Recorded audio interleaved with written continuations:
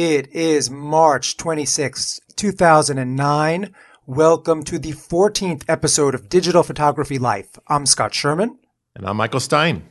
And on today's show, in honor of the season, we'll have tips and tricks for taking great spring photographs. And some of the tips have come from you, the listeners, through our Twitter feed. We'll also talk about the news of the day, let you know what's been up with us, and some exciting new books and software out there for you. But first, the theme music.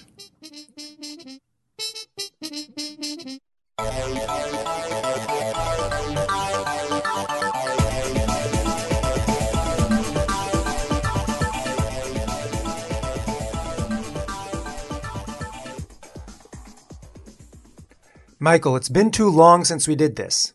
It's been quite a while. So we'll get to a little bit of an explanation and a mea culpa in a couple of seconds. But first, thank you to everyone for listening. Thanks for coming back and joining us. Thanks to SmugMug for their sponsorship of the show. Remember to go to Scott's photo blog to find out how you can get a free camera strap from SmugMug for the low price of, what's that? It's free, and I just got mine. Oh, how do you like it? I love it. I can't wait for it. I'll talk about it. I can't wait to put on my D200 when I get it back from the shop, but we'll talk about that later. Yeah, this is an offer they usually only give to some people who actually are already SmugMug members, but they are extending it to the listeners of the Digital Photography Show. You can also get 50% off your first year of service with them. Check out the code for that over on Scott's photo blog. And we also want to thank our sponsor, Lensbaby. There will be a mid-show ad for them, right? Yep. If people want to find out more about the show or contact us, how can they do that? You can write us at digitalphotographylife@gmail.com. You can also find our show at photography.personallifemedia.com. You can read the show notes and comment on the show publicly at scottsphotoblog.com. And you can also find us at digitalphotographylife.com. And you can Twitter us follow us on Twitter at twitter.com/dplife. And there's also a Facebook page and a Flickr group. All right. And I'll link to all of those on Scott's photo blog. So first we need to acknowledge the last two shows have been 2 weeks or a little bit more than 2 weeks apart. We try to get a show out weekly, but unfortunately, that's been delayed. Michael, I think we could be honest with everybody. You were arrested recently on a public indecency charge. Do you want to give more details? You always want to make it my fault, don't you? Well, I mean, I'm not saying it's your fault that your pants were around your ankle in front of that public library. I mean, that happens to a lot of people. No. 6 or 7 times in a row. They could have been. You could have lost too much weight. That's all. That was you. No, actually, a lot of it has been me. Over the past month, my parents have had a series of health crises. I live in Washington, D.C. They're in Florida. I've had to fly back and forth, stay there for longer than I thought. I have to go back again in early April. And when I'm home, there's countless hours on the phone trying to work out some custodial issues and medical care issues. It's not been an easy, fun time at all. For the first time in my life, I really have that sense of what it's like to be part of the sandwich generation. You know that expression? I didn't know it until you told me. Yeah, sandwiched between the kids. Strangely enough, my kids have not stopped having all the needs and demands that they used to have just because now all of a sudden my parents are becoming more needy and demanding. Well, I'm not quite there yet. Well, your parents are feel good. Bad for you. Your parents are a good 10 years younger than mine, right? Yes. Yeah. And they're very active, and they're very they seem healthy and hearty. I've met your parents many times. Oh yeah, they're healthy and hearty, all right. Yeah, Michael's father is cool because when you look at Michael's father, you can pretty much see Michael, in 40 years. My dad listens to the show. He does? So say nice things. No, I love your parents. They're great. But, your dad, you can see he looks like you. Well, good. Except, he's got a couple of years on you, and he still looks like you. And your mom's a sweetheart. So, yeah, unfortunately, my parents are not doing as well. So it's very, if this continues, I guess we'll have to figure out a way for me to tape shows from Florida. but I'm hoping that my next trip will be the last. But the trips are extending for more than a week, and it's just, I don't have the technical setup there or the time or focus to get out a quality show. So my parents are doing, they're struggling, which is, sad and tragic, but so is your Nikon D200. Oh, my Nikon D200. As I mentioned in another show that had problems with the back buttons not working. I finally sent it to Mac Camera because I had one of those extended warranties, a 3-year extended warranty. So it kicks in right after the Nikon warranty ends.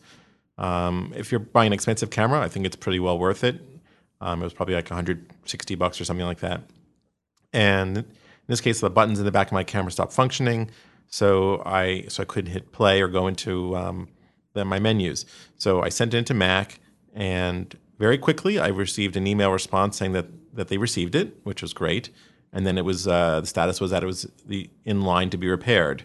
And about a week later from that, I got a report saying that actually it was just, I think yesterday, that I received a message saying that they had to send it back to the manufacturer to get repaired. So now it's being shipped off to another place, being shipped directly to Nikon to get replaced. And so now I'm just in the wait and see. So it then has to get shipped back to Mac Camera and then back to me. Wouldn't it be nice if Nikon couldn't fix it and they didn't have any more D200s laying around? So they said, we'll just give them a D300.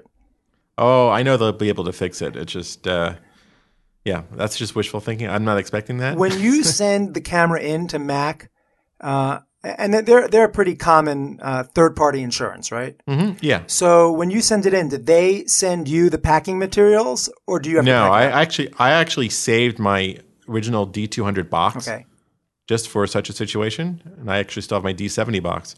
And so it fits nicely in there. That way you take off. It should. You have to strip the camera from everything. Take Right. the strap off, take out the batteries, everything. Right. And just put the body cap on. Right. And then make sure that's I put it back in its box so it doesn't move around. And then I put that box in a bigger box with bubble wrap around it, or that giant bubble wrap. Right. Yeah, I like it when the companies do send you packing materials. Like my Xbox died recently, and Microsoft sent me, a prepaid shipping box with the right size foam inserts so that everything was, perfect for travel. It made my life easier. No, it's nice because they want to ensure quality of that the way you're going to send it is going to be a good way. Right. So, well, good luck to you. But yeah, right now I'm just using my wife's D40 when she's not using it, and my old 5-year-old D70. All right. I will say though, that's our first piece of advice on the show today. Other than plan for having to take care of your elderly parents and young children at some point in your life when you least expect it. The second piece of advice is to save your original boxes, manuals, all the accessories and software, even if you're not going to use them, save them all so that you can A, have something safe to send it in if ever you need to return the camera or get it repaired, but B, it's also very helpful if you ever want to sell that camera. If you want to eBay it or Craigslist it, you can list it as having the original packing materials, and all the additional accoutrement, and I think it makes the item more attractive. Yeah, and the other thing is consider getting an extended warranty when your camera, let's say, is over $1,000, and you think you're going to be using your camera for at least 3 or 4 years. I forgot that. That's the third one, and it sounds like your extended warranty was a little bit more than 10% of the price of the camera, right? Yeah, it was about that. Yeah. It was about 10%. It's worth it. And this is the second time you've had a Nikon go out on you and used a Mac. That's my third time, actually. A third time? The D70 went down twice. It had the green light of death. Ooh. And then it had the power button was loose, and so it was intermittently turning itself off. Well, since it drives some people crazy whenever we compare Nikon to Canon, let me just point out, none of my Canon cameras have ever needed to be repaired. You've had a better reliability factor than I have, yeah. I also shoot drunk less often.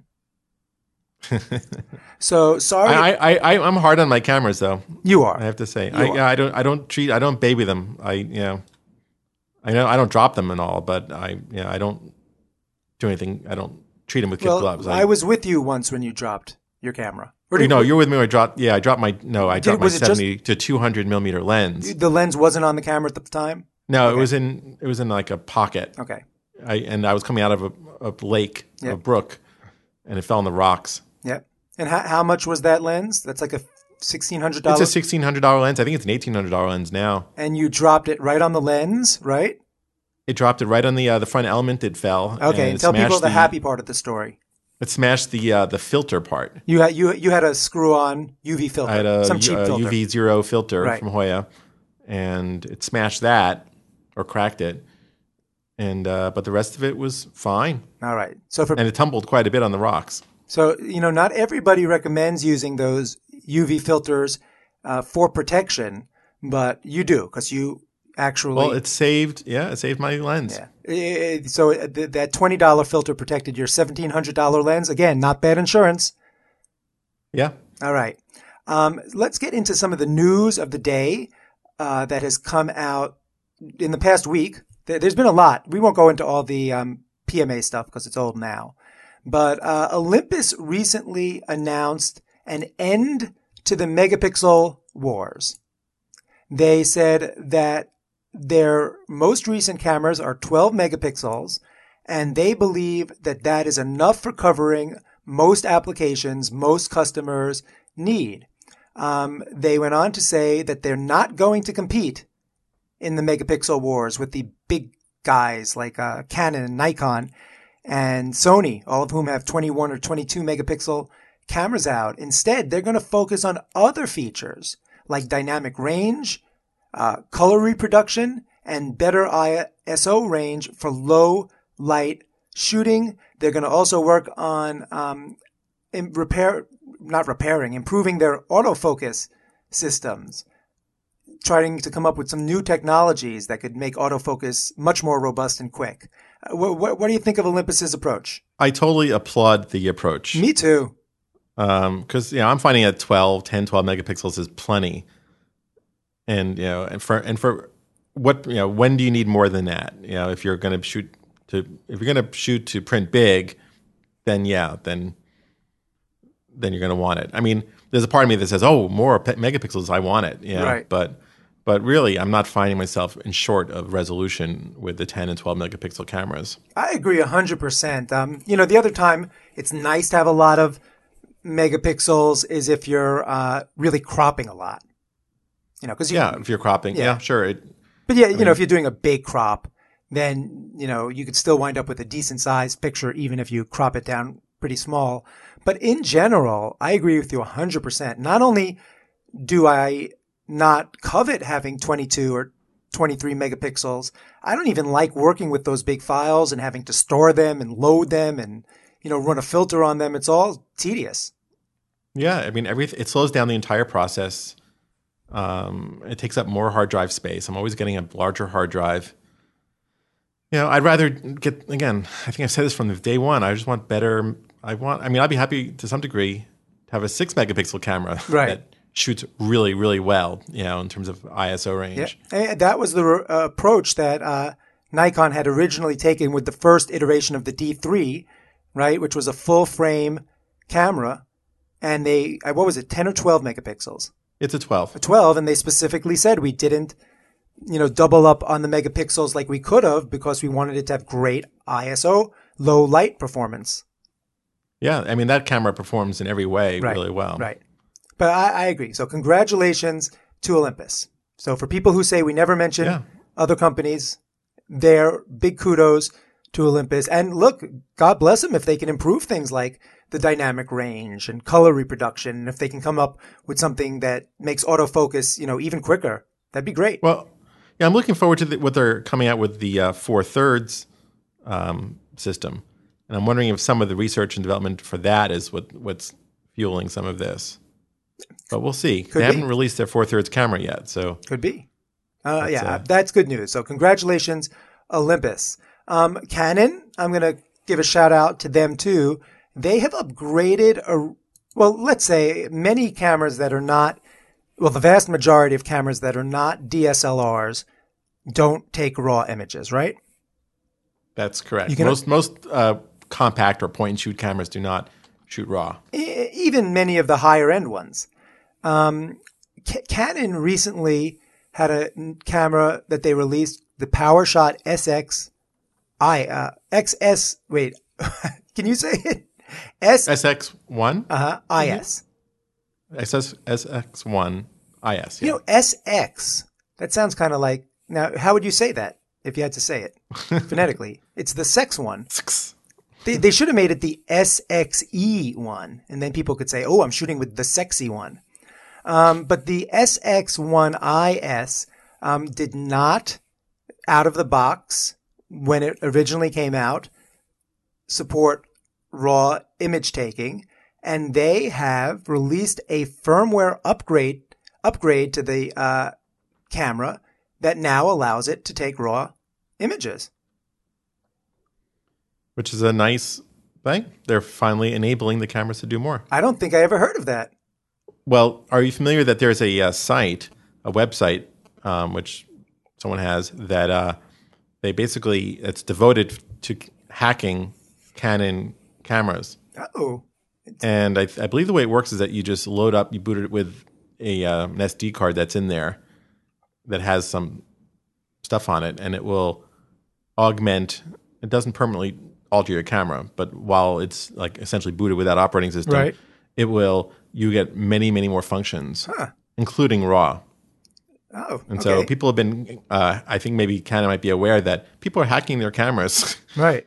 And pulling out these functions anyway. So if they're doing that, that means that's what people want. So maybe they're just giving people what they want. Well, the thing is, I mean, I don't want to get this totally wrong, and it might be wrong, but doesn't every camera essentially take a RAW image before it applies its JPEG algorithms?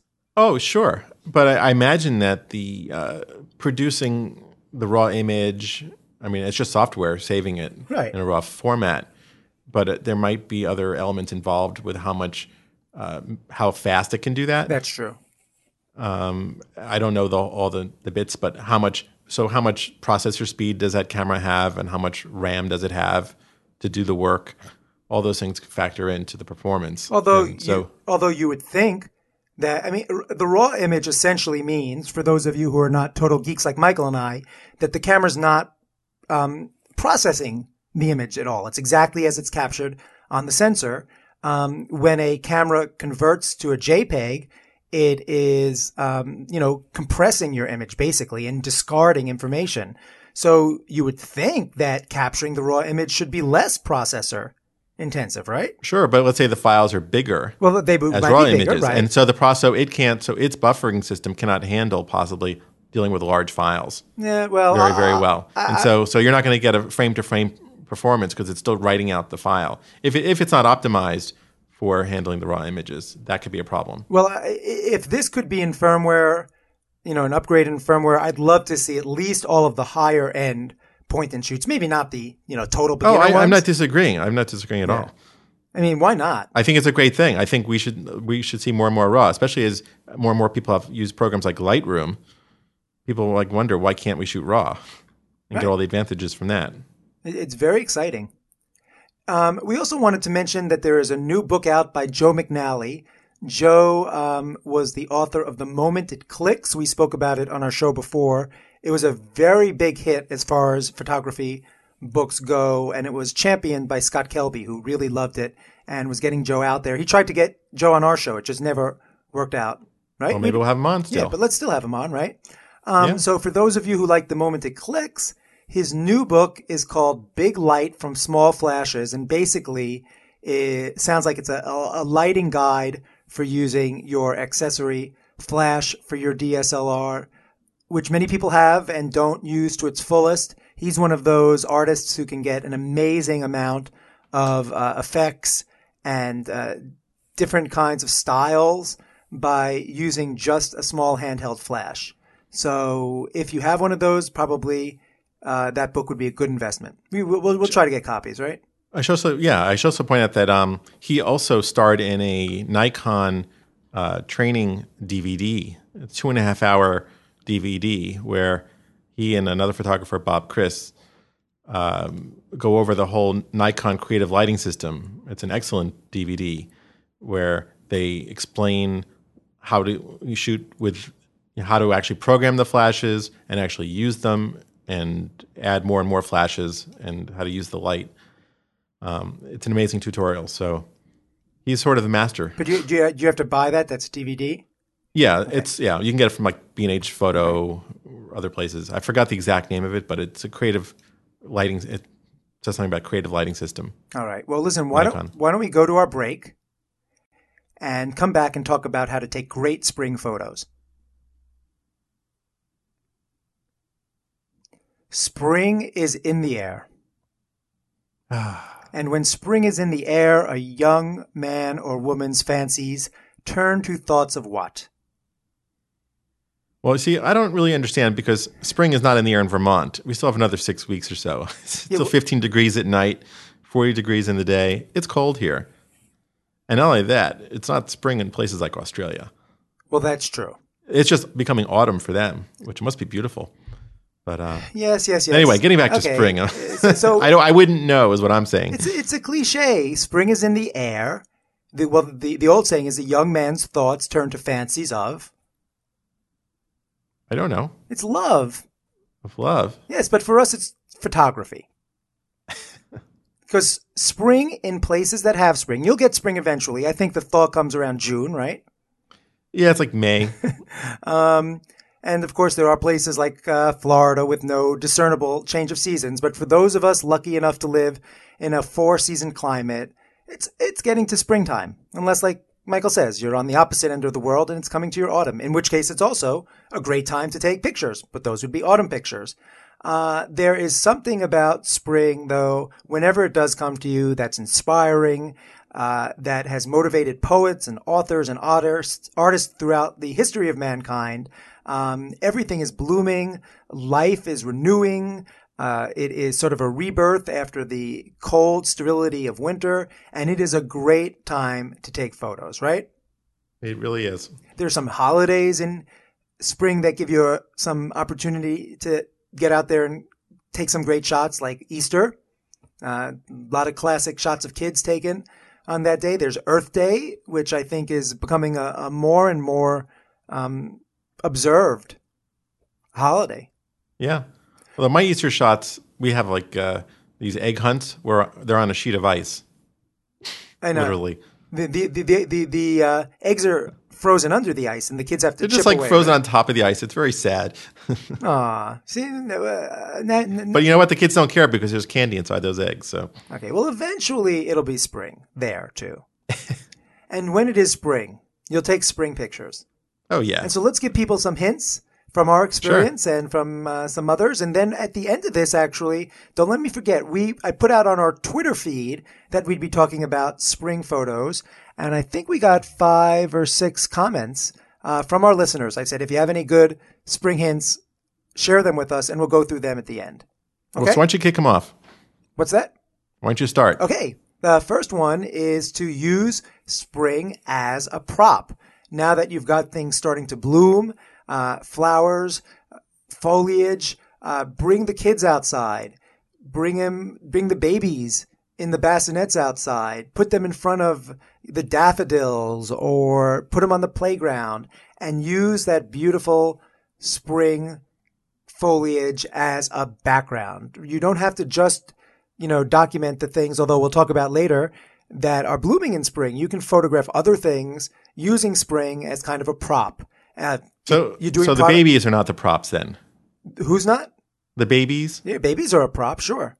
Oh, so the babies are a prop. Okay. Well, no. Well, it's all about showing off spring. Well, no. I guess the flowers would be the background. The baby would be the subject of the photo. Okay. So your subject's not a prop, and I don't like to call babies props. Although sometimes they're so gosh darn cute they could be.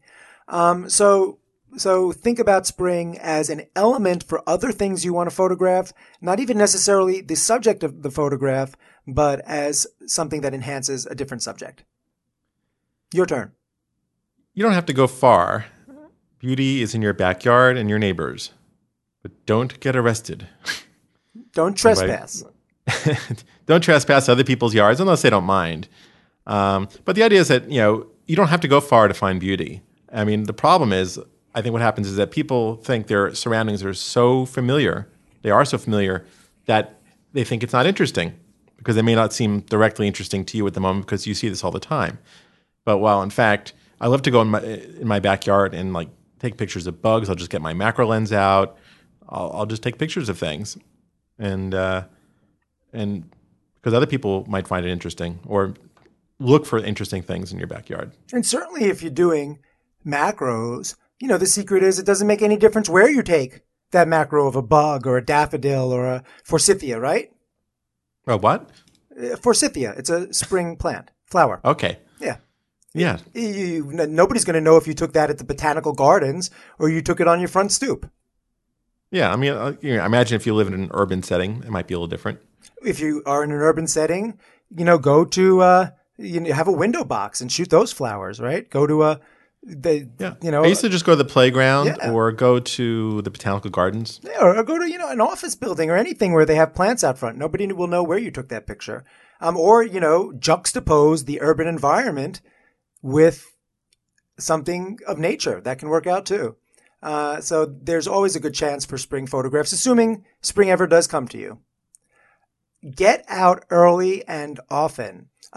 Now, even where I am here in DC, spring has officially begun. And even by the calendar, Michael, spring has begun for Vermont too.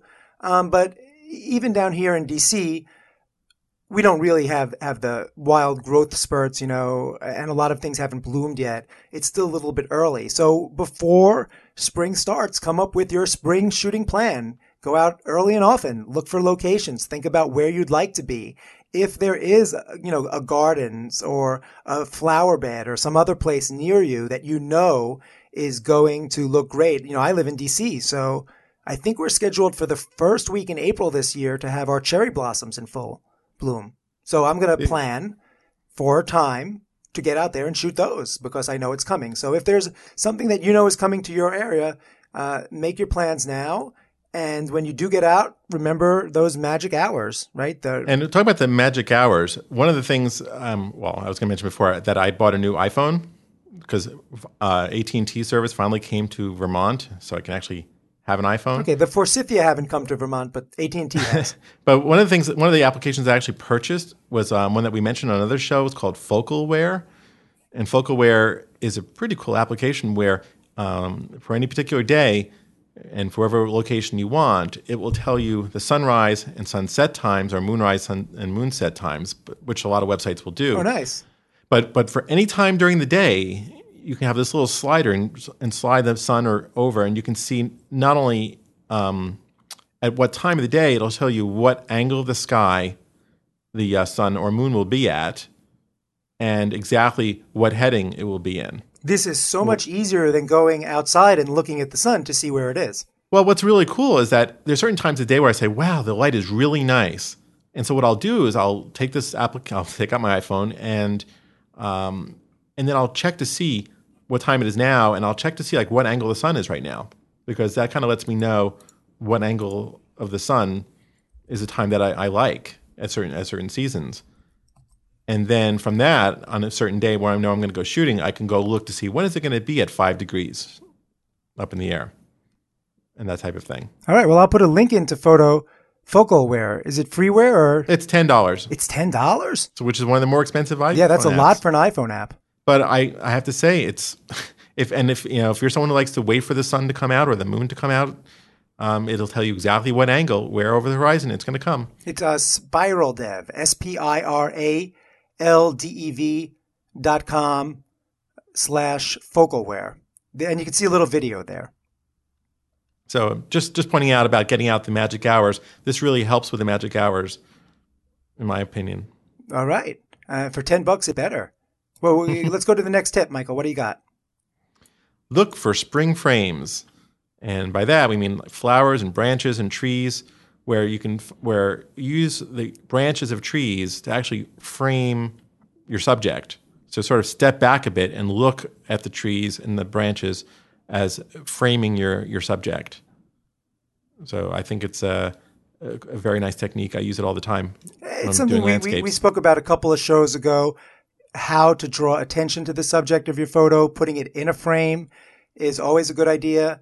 And spring is a time when, nature's providing you with a lot of really pretty frames. Or conversely, using again the cliche of a flower, maybe you'll want to frame the flower in something, maybe Well, if the looking out flower a is the window. subject, right. But it's a general technique I use for, try to find natural frames. Right. But yeah, in your environment. I think I'm remembering a photo of yours where it's looking out onto a landscape, but you're looking out of, you're like inside a shed or something, so the doors of the shed are framing Yeah. the landscape. That's a nice shot of yours. Yeah. Yeah. So if you're inside looking out, you just do enough where you hit the frame. Yeah, exactly. So there it's not, nature's not the frame. Nature is what you're framing. And it worked very well for you. There's a compliment for you, for people who say I'm too Thanks. mean to you. You are a meanie, but yeah. Yeah, I know. It's terrible. Another help general it. shooting tip that we like that becomes relevant when you're talking about spring and landscapes and nature is to use your depth of field creatively. Michael and I like to go for extremes, either to go for a very shallow depth of field so that everything but your subject starts to fade away and has some nice blur to it, or a deep depth of field if you want to capture, a vast sweeping landscape in all of its detail. Go for that extreme depth of field. The nice thing about extremes is that whether you go shallow or deep, it tends not to be the way you see things in real life.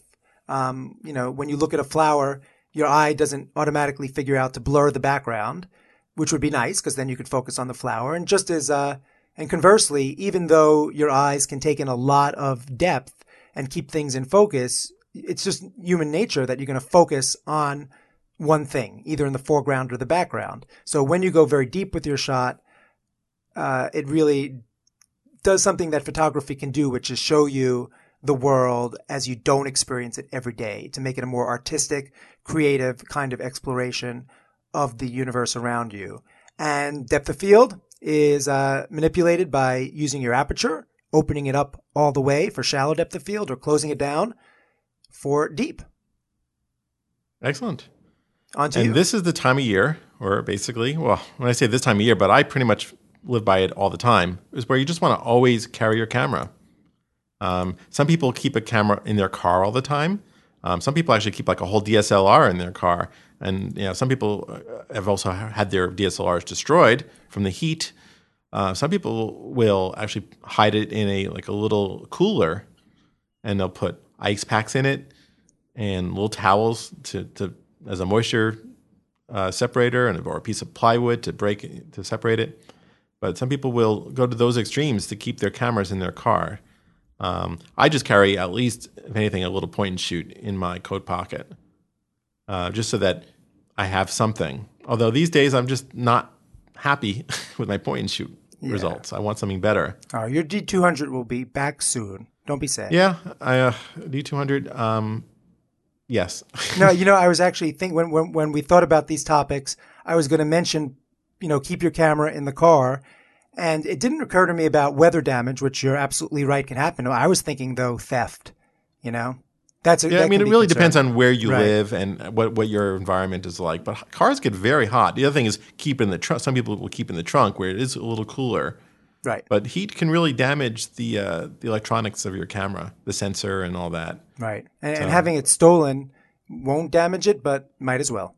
Well, yeah, I mean, growing up in New York, we were basically taught, don't put anything in the car I know. that has any value to you. I know. Believe me, it's the same in every urban place. Now, when you go, there's a road I take that goes into Washington, D.C. I live right outside D.C. in a suburb. And there's one of those flashing road signs that say, leave nothing in your car. Really? Yep. I was like, Well, it's a sad state. Yep. But it's good they're letting people know that. yes. All right. Spring is a good time to shoot for textures. Many interesting patterns emerge in nature. The bark of a tree, the pattern that branches can form against the sky, repeating patterns of blades of grass. It's a good time to capture those. You can go a little abstract. Sometimes it's great to take up, to do something like the bark of a tree, and you don't even know quite what you're looking at, but it's such an interesting texture that it works on its own. and is a bit of a challenge. And also, a lot of people like to use these textures then in other photography projects as backgrounds or as wallpapers, things like that. Yeah. Yeah, I mean, I totally appreciate when I see people shooting graphically. That is one of the biggest challenges for me. I don't see that way, Right. where they see these repeating patterns and frame it in such a way. Some people, there are many graphic artists who just see that way, and that's how they shoot. Almost everything they shoot is patterns and shapes. Right. And for me, that's just one of my challenges. I'm always trying to think more graphically, but I don't always do that. Yes. I see the patterns in my life, but not in my pictures. So the next item is to keep it steady. And this is a good time to think about using a tripod when you can, or possibly even a monopod. I recently bought a monopod. I have not mastered it yet. The other thing to do is use higher ISOs when you need them. Don't be afraid to pump up the ISO and use possibly noise reduction in software later. Right. Right. Or just make it black and white. Yeah, I'm not a big fan of using tripods, but this is the time to do it because there's just so much beauty out there. Another tip regarding light, if the light is too strong, remember Rick Salmon's advice, be flashy outdoors. Spring, you're starting to come out of the dark days. You can get a lot of shadows, a lot of dynamic range in your shots that can sometimes be too much for your camera, leading to lost details in the shadow areas. So use your flash outdoors. We've talked about how to do that before, to dial back your flash's light output so that it doesn't overwhelm your subject, but just kind of fills in the darker shadows. And this is a good time to practice that technique. Another mention, when it's bright, is that you can also use a polarizing filter, which can let a little less light into your camera, but also let you saturate the colors nicely. It will reduce your reflections of polarized light. And so by removing those reflections, suddenly the sky will seem much bluer, and the colors will be a little more vivid. And it will also act as cutting out a little bit of light at the same time. But a polarizer is only effective when you're standing how in relation to the sun? Usually in a 90-degree angle from the sun, but not always. It really depends on the actual light itself, whether it's polarized or not. Nice thing about a DSLR is with a polarizer lens, at least you can see if it's having the effect.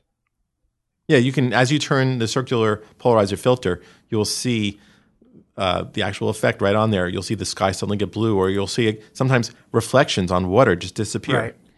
Yeah, that circular. And what you're seeing there are polarized. It's polarized light that's just suddenly not being shown. There are different kinds of reflections, and polarized light reflection is just one type of reflection. Yeah, circular polarizers are definitely my number one recommendation for filters. Yeah, and you could use a neutral density filter, but that's I use that for more specialized. Yeah, and a polarizer does more. Yeah. Than a neutral density. Because when you need one, it comes in very handy, and it's often, especially in reducing the reflections and glare, it's something you can't do in software. No. Some people try simulating like the saturation effect, but the real effect is not the same. Right. It's always a good idea to shoot from many angles when you are trying to capture something, but especially at springtime, remember to not be afraid to get on your knees and shoot from the ground up. There's so much happening down there that sometimes capturing it from a different angle. Again, that's the beauty of photography. You can show people things as they would not normally see them, assuming that they're not very, very short or walking around on their knees. So get lucky. Yeah, in particular, I love one of your photos that you did when we were on that photo excursion with Rick Salmon, where you shot a set of flowers with mountains. Were they mountains in the background? They were. I think there are mountains in the background. It was beautiful, but you were shooting the flowers from below. Okay, we did not plan on complimenting each other's pictures this show, Michael. Oh, I won't do that anymore. I promise. I don't want people to think this is a tit for tat or, that's. Just, and you had that photo published. Yeah, that photo, was published in Popular Photography magazine. Ahem, ahem, ahem. Yes, that was a nice shot. Now let's go to the comments from our Twitterers. We put out there on Twitter that we'd be talking about spring pictures. People on Twitter have funny names. So RWWH, I don't know who that is, said he agreed. Number one, visit a website, which is KEUKERHOF, I guess for inspiration. And his number 2 suggestion was kneel down, which is just what we were talking about, right? Yeah. Eladio Gomez, oh, look, his Twitter name is his real name, says if you're photographing flowers, oh, this is a good one. You ready for this one? If you're photographing flowers, bring a water spray bottle to sprinkle them before the shooting. They'll look a lot better. I also know that some people actually bring like a piece of black cloth. Yes, that's a good idea too. Where they go and they just put it behind the flower. And sometimes you can drape that cloth over, black velvet is nice because it absorbs a lot of light. You can drape it over some branches in the back. The other thing you can use, because it will stand up, is something like a black oak tag paper, heavy paper. Right. Because I think people carry the cloth because they can stick in their pocket or something like that. Well, you can stick oak tag in your pocket if you were very, I very suppose. But I love that water bottle. Spray them with a water bottle. I do that with my portraits, and nobody likes it. I spray them down. And if it's really hot day, you just get a little spritz. Okay, G Whiz Kids also wrote us with something that we've said before. So this is now the third person to suggest regarding spring shooting. Don't be afraid to go out in the muck, low in the muck if need be. So wear sensible shoes. Or rubber boots. Don't wear your Jimmy Choos, Michael. And Shutter Dippity, that's clever, says for your spring photo show topic, a low-cost macro idea is to take a regular 50mm 1.8 lens and then just get a close-up filter and use that combination to photograph your flowers and insects. You can Google that or look for it on Amazon or BRH close-up filters. There are some out there by a number of manufacturers, and I've heard this before. I've never used one because I have a macro lens. I have a close-up filter, the Canon 500D close-up filter, which I use on my 70 to 200 millimeter lens. Right. And it's excellent. Although I think a cheaper way to go would be to actually, on a 50 millimeter lens, is to buy an extension tube, which you put between your camera and the lens. My dad does it. I should have him on the show and explain it. I've never done it, but I hear it's inexpensive and effective. And you know what else I don't know? Do you know there's a way to reverse your lens? Do you know that you can mount it the other way? Yes, you can with a filter, with a certain type of filter, you can take two lenses and reverse one. And that also gives you kind of a macro. But the close-up filter is a really easy way to do it, and it is a lot less expensive than a dedicated macro lens. And I definitely say if it's something you're going to do occasionally or play with, go that route. Don't spend $400 on a macro lens before you know if you're interested. Yeah, and it's small, and it's portable. Right. And you can then, depending on your, lens diameter, you might be able to use that with other lenses too. Okay, well, thank you to all our Twitter friends for those great suggestions. I'm sorry if we mangled your name, and I'm also sorry because we need to be somewhere else right now, so we have to wrap the show up quick, right? Excellent. Yes, the end of the show. All right, so we will not go through all the usual places you can find us. Just check out Scott's... Just rewind. Rewind to about 7 minutes into the show. The first time we bored you with that information, but you can also get links to everywhere to find us in the world on the web at scottsphotoblog.com. I'll put it in the show notes. Very good. And thank you. Hopefully we'll be back soon. Let's all send out some good wishes and vibes to my folks, and while doing it, let's send them out to everybody's folks and families so that we can all continue to not just podcast, but take our pictures and enjoy for some of us sooner than others this beautiful season of spring. Very good thoughts. Thank you for listening. Thank you. We'll Bye-bye. talk again soon. Bye-bye.